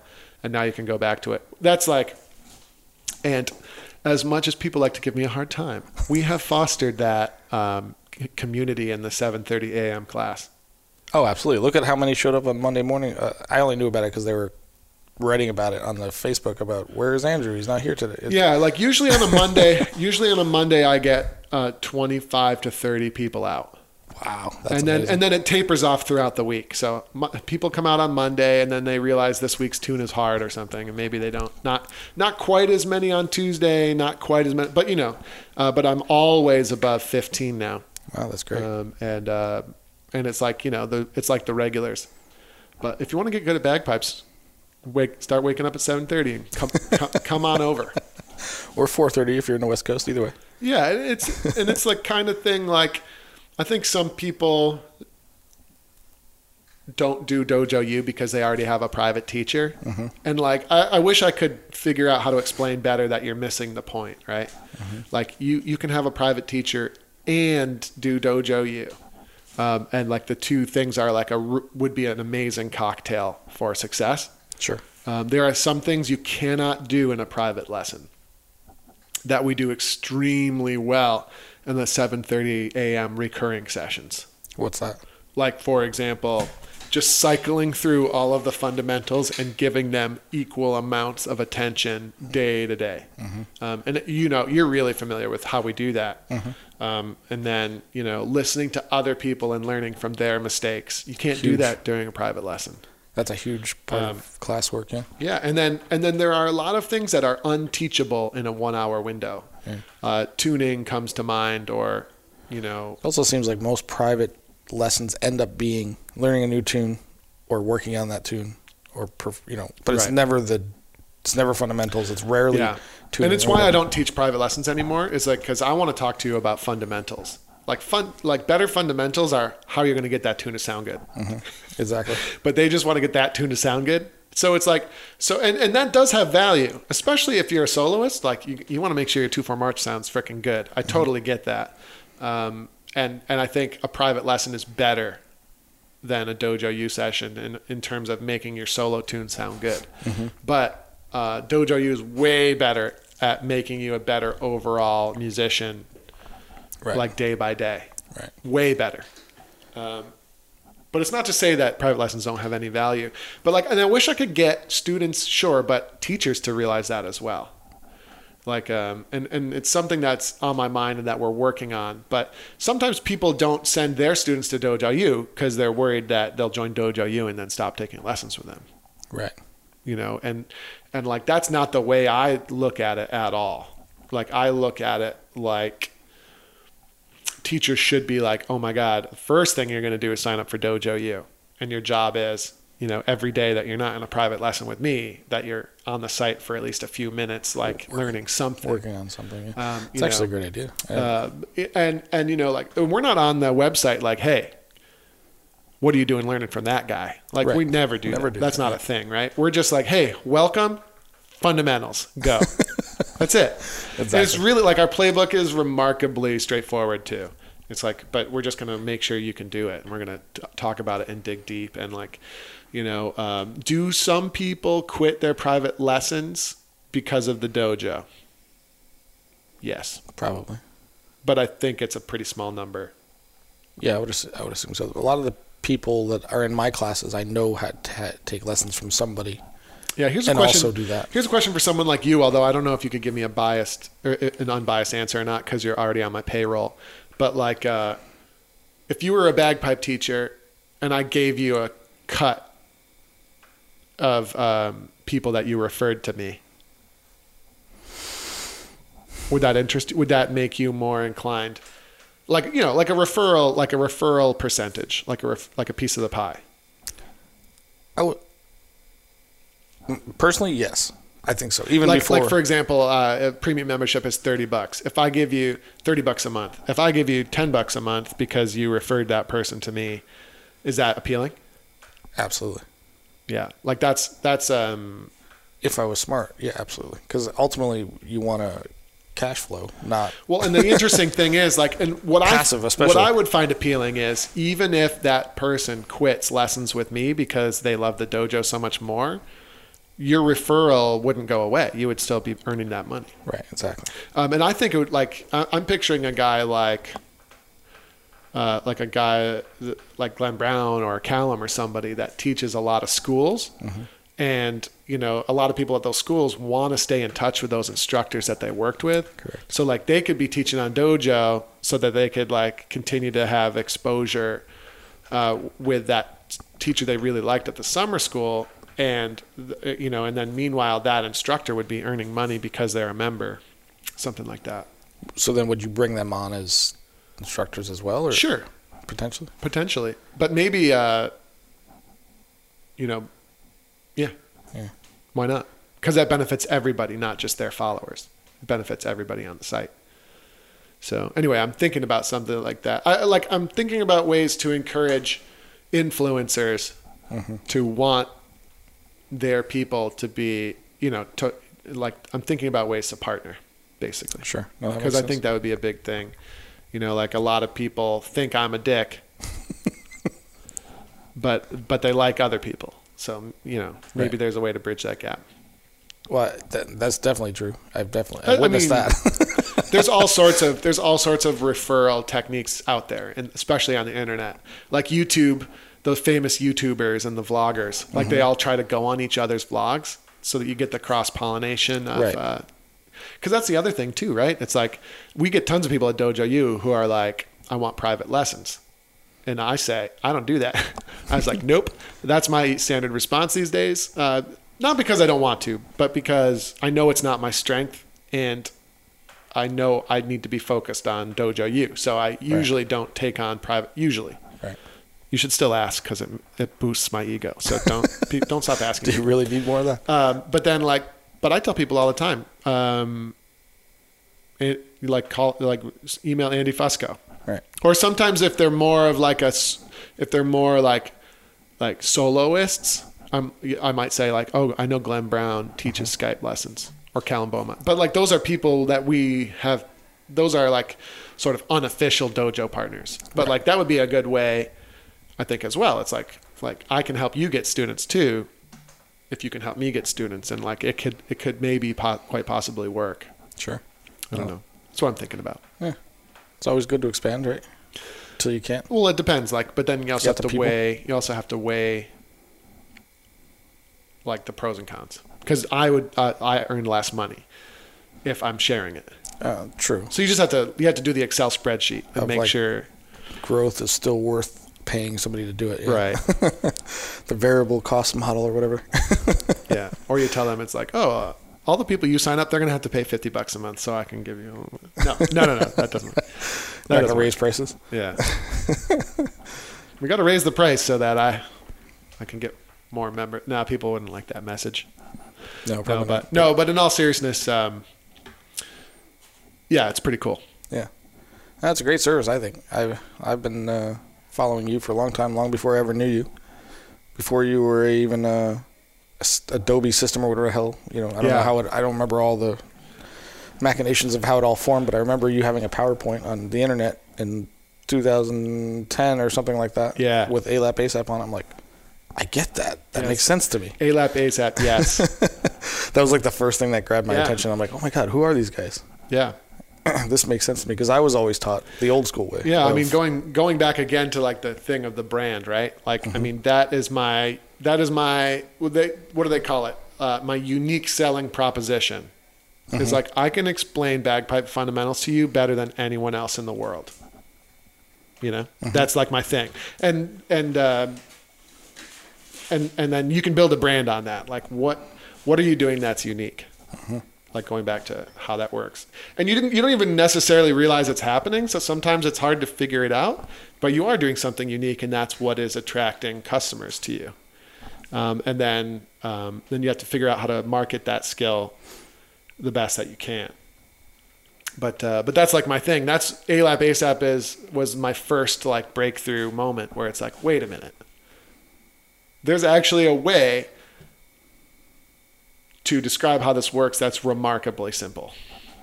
It's remarkably simple, as opposed to like hold that, cut that more. No, you have to hold that more. No, you're not holding that enough. No, you got to cut that harder. No, see, in this section here, you got to be softer. That's exactly what. Don't hold that as much. Don't hold that as much. That's a little less holding. But you got to hold. Don't forget to hold this one. No, see, that's a left foot. That's a left foot. You have to hold that one. Right. It's a left. But then don't overcut this one, and the tack them. Don't crush them. Right. This is exactly how I learned. That's the current system, right? I can explain that to you in a much more simple way that's easily repeatable and that's applicable in 99.9% of all bagpiping situations. Absolutely. That's appealing, isn't it? Absolutely. And that's what I do. That's like, so I have a succinct methodology that works, and it's extremely affordable to become like ingrained absolutely. In that. So that's our jam. That's what we do. But like for other people teaching bagpipes, I would encourage them to like figure that out.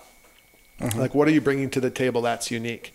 Like, for example, you are not 18-time Silver Star winner or whatever Jack Lee is, right? Right. Yeah. So obviously Jack has a really strong like selling proposition for teaching, which is why he's able to charge the big bucks and people flock to him. But like you have something that he doesn't have, right? Like you do. Like you have time on your hands. If you're from Vegas, you've got the local thing that makes you unique. Yeah. Right. Definitely. So a lot of people targeting locally, that's like a real benefit. You're willing and able to teach for probably less money than Jack too. So that makes. I'm just brainstorming here, but a lot of people can do that as well.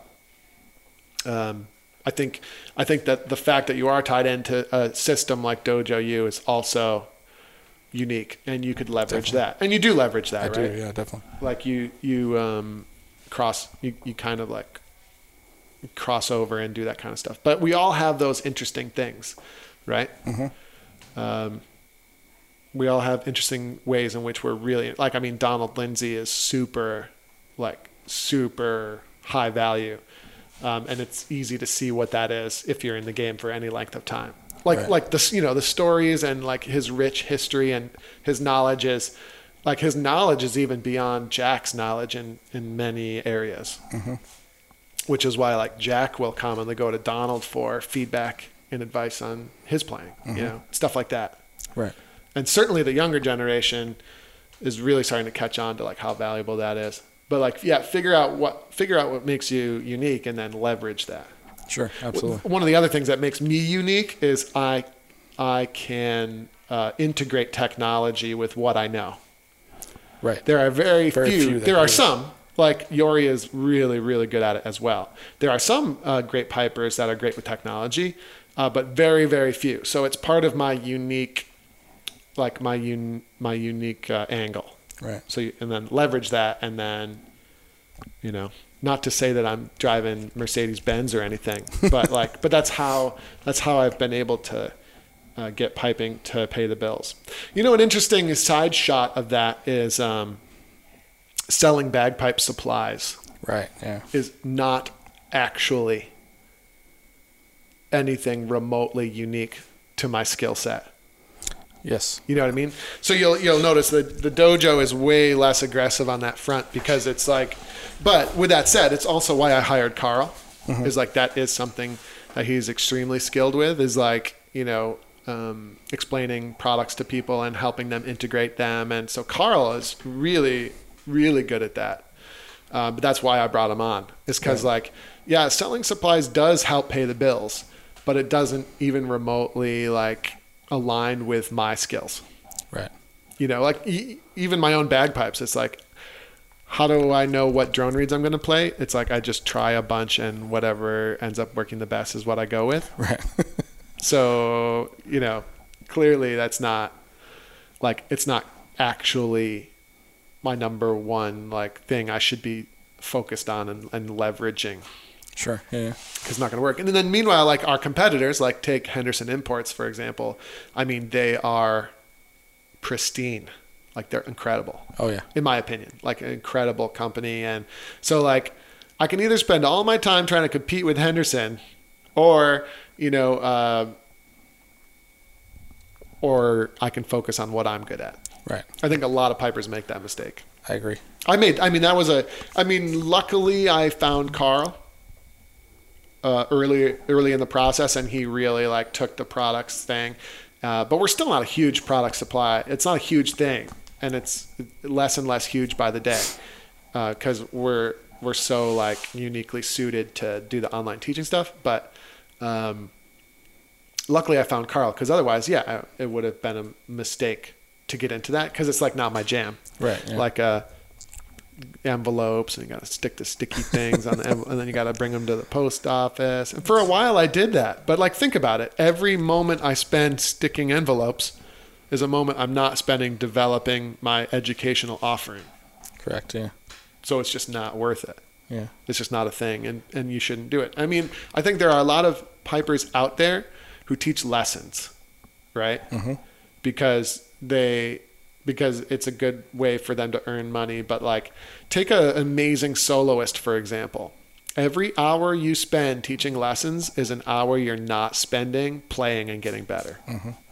So for a lot of people, they should not be doing that. Not because they shouldn't be doing that, but because that's not actually the best use of their time. Yeah, for what? Yeah. Exactly. Yeah. That makes sense. And then so many great pipers I've had conversations with about how teaching burns you out. You don't want to go practice for 90 minutes after you just taught for 7 hours. It definitely does. You know what I mean? So, and I don't do that, right? I teach 1 hour a day. Right. Because, and then even after that, I sometimes don't feel like playing. But if I taught for 4 or 5 hours a day, it would be definitely not. So. Right. I get that. I feel the same way. Yeah, exactly. It's really hard to play yourself, for sure. Right. So you've already been in the bagpipe mindset for however many hours. Yeah, I'm also very passionate about it. There are also clearly bagpipe teachers out there who are not actually that passionate. It's just something they can do, so they do it. Mm-hmm. You know, I think there is a way to figure out what the passion is and kind of leverage that. I think there is a way. For sure.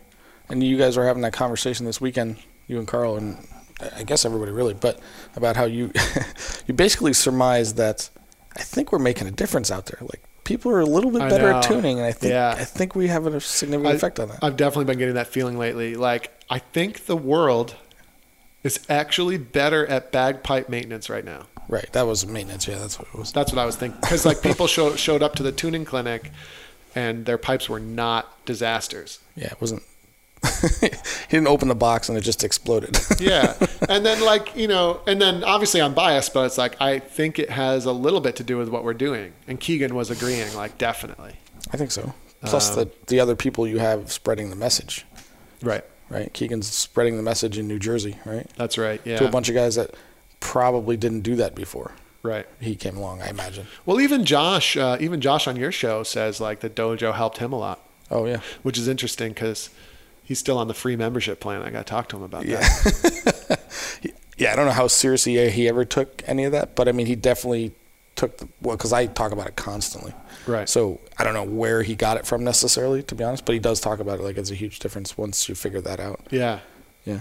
And so, yeah, I do get the feeling we're making a difference. I think so. It's a slow thing. It's like a virus across the country, just slowly spreading. Yeah.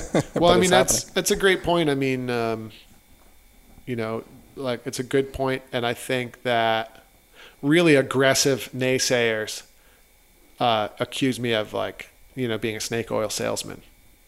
But, like, so part of it is, but, like, part of the reason I feel good about it is I know what we're teaching is right. Like, I actually use my product to sell my product. Like when I show up to Inverary and district practice, fairly good band, right? Mm-hmm. When I show up, I'm doing the 4 questions on my pipes. No doubt. 100%. Check, you know, bags airtight. Yep. Joints. Yep. Reed seats. Yep. Calibration. Yes. Okay. Now I'm ready for band practice. You know what I mean? Yeah. Absolutely. It's like what I'm talking about, I'm actually doing. If you don't think I'm doing A-lap, ASAP, while I'm playing in Inverary, you're wrong about that. That's exactly what I'm doing, and it works. Mm-hmm. Rhythmic accuracy also obviously important. Small grace note size, yes. That all that. Yeah. Embellishment steps, yes. Why would they call it snake oil salesman? Well, because because I have 6 steps to simplify your bagpipe tuning. It's like, you know, the extreme naysayers are like, this is bull crap. This guy is just trying to, you know, scam you and all that stuff. Like, you get it all the time. Well, it's more the presentation of the message is what they oppose. Right. Yeah. Well, that's all, but that's marketing. Yeah. Like, you know, but like the 4 steps to make your bagpipes easy. Well, isn't that actually what you want? Absolutely. Like, if your bagpipes feel like, I understand maybe some pipes are going to be harder to blow than others, but that should be that would be a choice, and like the actual operation of your instrument should be easy. Correct. Like our great piano players, I don't want to say pianists on the air, are great pianists struggling to play their instrument? No, they're not.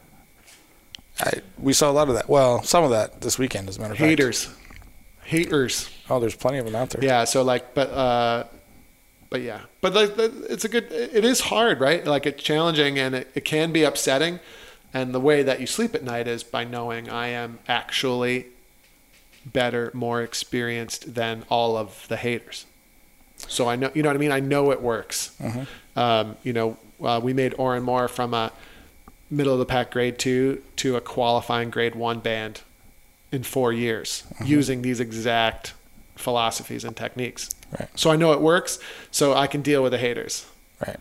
And haters are probably those people we talked about in the beginning that have the giant egos that aren't willing to listen anyway. Right. That like, are the ones that are on Dojo University Engage telling you to put a hairdryer or put your pipes in the freezer or whatever. No, I don't think the people on the Facebook group are knowingly like like giving bad advice. I just it upsets me. Like, yeah, let's just say they're frequent commenters too. You know, they're on there all the time giving information that is only sort of correct at best, and they're presenting themselves as having experience that they actually don't have. Oh yeah, lots of them. Yeah, lots of them in the internet in general. See it all the time. Yeah, they're not haters though. I mean, they like the dojo, but like, you know, it is tough, and it's tough to explain to somebody, no, actually, and I've already thought of that, and no, you know what I mean? Yeah. How do you present that in a nice way? Yeah, like bagpipe. Sorry, buddy, but bagpipe maintenance actually is easy, and the result is your bagpipes actually feel easy. So that's why I'm selling you this free PDF explaining why it's easy and how it makes your bagpipes easy. Well, what's funny is I bet you there's people out there, they'll sign up for the free 4-question one basically, and then they'll read through it and be like, oh, wait a minute, I knew this already. Yeah, that's the point. Like but you're just not doing it. Yeah, exactly. Everybody knows this. Well, that's where that free guide is really valuable, is like it explains how to do it in there.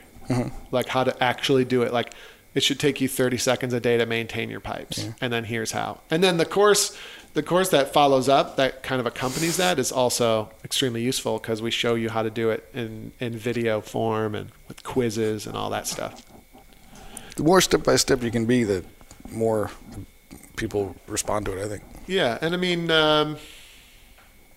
yeah, and it's a very try before you buy type thing as well. Mm-hmm. Like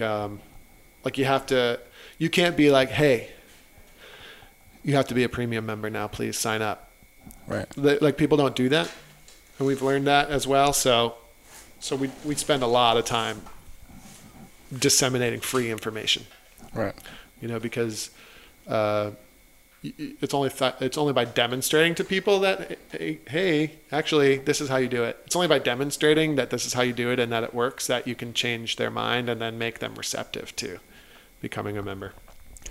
Yeah, it's interesting too. Like, say at the tuning clinic, when we went through the whole first day of like maintenance stuff and calibrating and all that, and like you help them do it, and they think there's some magic to what you're doing, and I'm like, I'm just doing exactly what you see written on the board right there.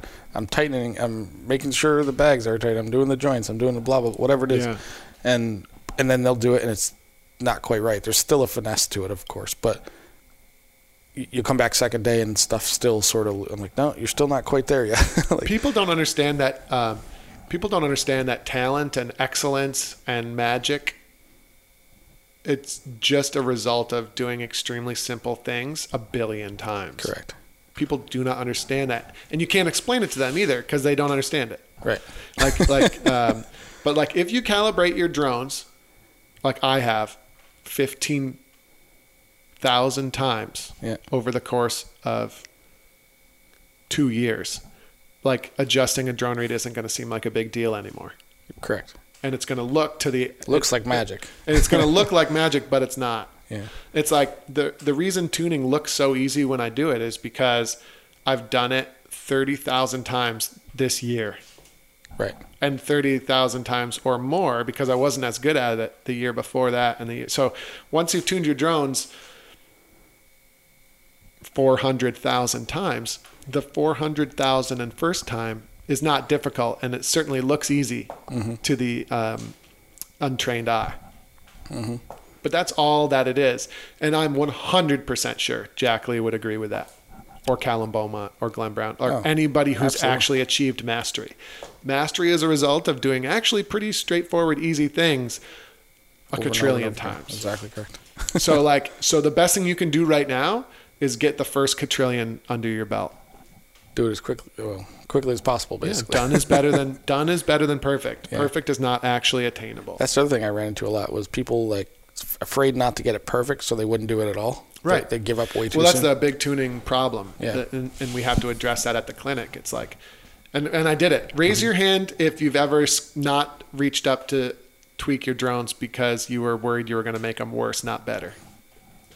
Everybody, including the instructors, like that's we've all done. I've done it. Back in the day, I definitely did. But like, and that's where you're going to need to tune your drones 400,000 times to realize that you can do it, and it's not going to make it worse. You gain confidence. You get very fast at it, and then like remember the days, I don't know if you ever do this, but and people still do it to this day, where you'll tune their pipes. You're like, can I just put it in a box like this? I don't want to move it. Like, it's not going to be the same tomorrow, so you're going to have to do it anyway. Yep. There's legends of people actually doing that. There was a legend of a lady at the Invermark schools one year that actually went out and bought a gun case. So it was big enough to fit the whole thing. So it was big enough to fit the bass drum, and then got all the padding, and they cut out the holes for the pipes, and then the plan was for Jim McGilvery to get them all tuned up, and then they'll just put them in the gun case, and they should be good for a while. Yeah. Somebody, I hope he was joking. I'm pretty sure he was. Said to me this weekend, he's like, "Now that you got those tuned, I'm just gonna glue them in place." Right. Like, yeah, do it. What's interesting about that is a little bit of common sense can definitely help you get started. Like, if you put your pipes back together the same way you remember them from yesterday, that's a great starting point. You're going to start without your bagpipes sounding like a complete and total train wreck where you don't even know where to begin. Right. So that is actually a good tip, but you don't have to use glue. No. Like, just remember and get it close, and then do the 6 steps of bagpipe tuning. Right. And just and just do it a million. I still don't think we hammered that point home enough. It's like, what should you do when you get home from the tuning clinic, right? Start the process of tuning your pipes 400,000 times. Yeah. Like, try and do it 10 to 15 times tomorrow, and try and do it every day moving forward. Practice the process 10 to 15 times, and then let me grab my calculator here. How long would that take? What did we say? 400,000? Yep. So 400,000. By the way, I got to go pretty soon. Okay. 400,000 divided by, let's say you could tune your drones 15 times a day. So that's, that actually might be hard. That might not be achievable. That would be 26,000 practice sessions.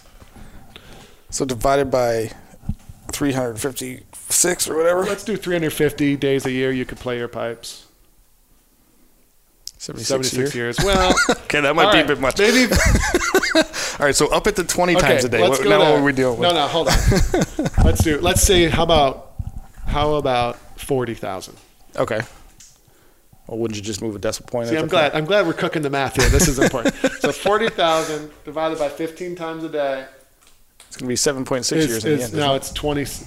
No, now it's 2666. So this is going to be 7 years, which sounds about right? Yeah. So now divide that by. Listen, I didn't go to RPI for nothing. I know. I learned how to move a decimal point. So there you go. 7.6 years. You'll be a master at it. Yeah. If you do it, which actually makes sense because it sounds pretty familiar. It sounds pretty close to the number of years it took me to become a real expert at tuning.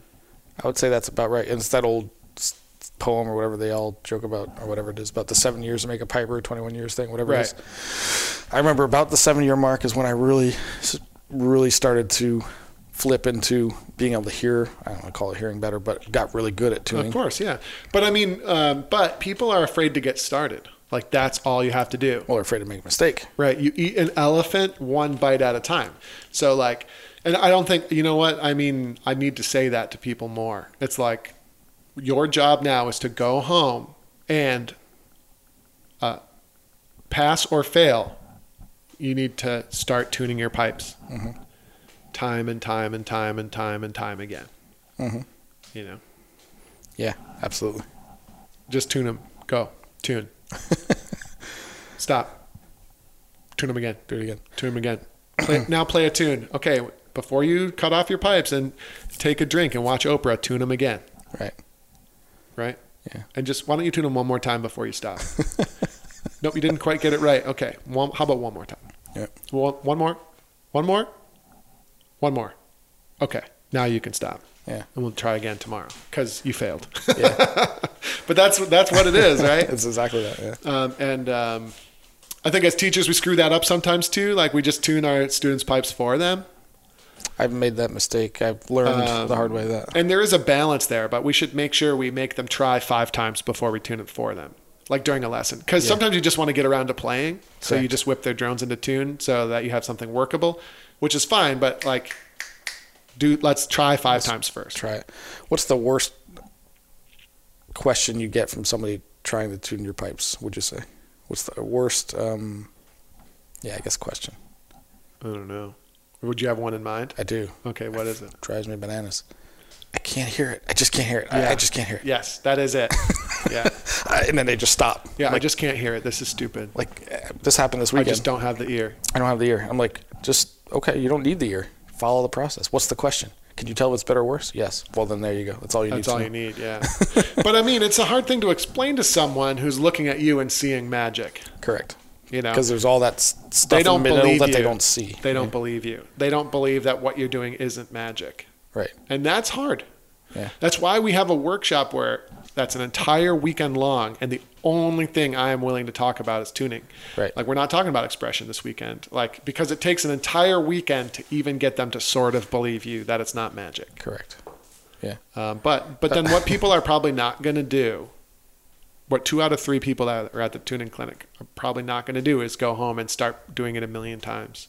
Right. Yeah. That was one of those questions my father asked me at lunch yesterday was, you spent a whole weekend just tuning? Like, is it really that complicated? I'm like, theoretically, no, but yes. Yeah. It takes a lot of effort and it's a lot more complicated. It's a lot more complicated than even most pipers realize it is. Yeah. Like most people, as we talk about a lot at the clinic, most people think once you tune your pipes, you're good to go. And it couldn't be further from the truth, right? I think you woke some people up, especially right in the beginning, about it's a journey, not a destination sort of concept. Right. Like, you're always doing it. And I love the other question too. It's like, why do I have to play high A? Because they're uncomfortable, they can't reach it and all this. Like, have you ever seen a professional not do it? No. Well, then they probably know something we don't know. Yeah. It's like, why don't you give us the benefit of the doubt here, right. At least for the first 200,000 times you tune your pipes, and like, let's see. You know, there are some holdouts. Oh, yeah. I don't know actually, but you know, Chance Bell is a great example. He just loves tuning on D, man. Does he? Yeah, he's a great piper, and he can really get a great sound. And he's, you know, there are some out there that don't use high A, but high A is definitely industry standard. All right, let's press the stop button because I have to pee really bad, and then I have to go to the gym. You got to do something valuable with your life. Yeah, unfortunately. So anyway, that was kind of fun. Way better than a Chanter Rant podcast. Well, I guess that'll be determined by the audience. Yeah. A lot less swearing and a lot less sex jokes, but whatever. Yeah. But, you know, it was fun. Well, what's good is once I press stop, we can tell some sex jokes. Oh, absolutely. I'm definitely going there. I've been 2 hours without it. I know. Yeah, you're freaking out. You're freaking out over here. Can I swear just one last time? No. No, I'm cutting you off. Okay, bye.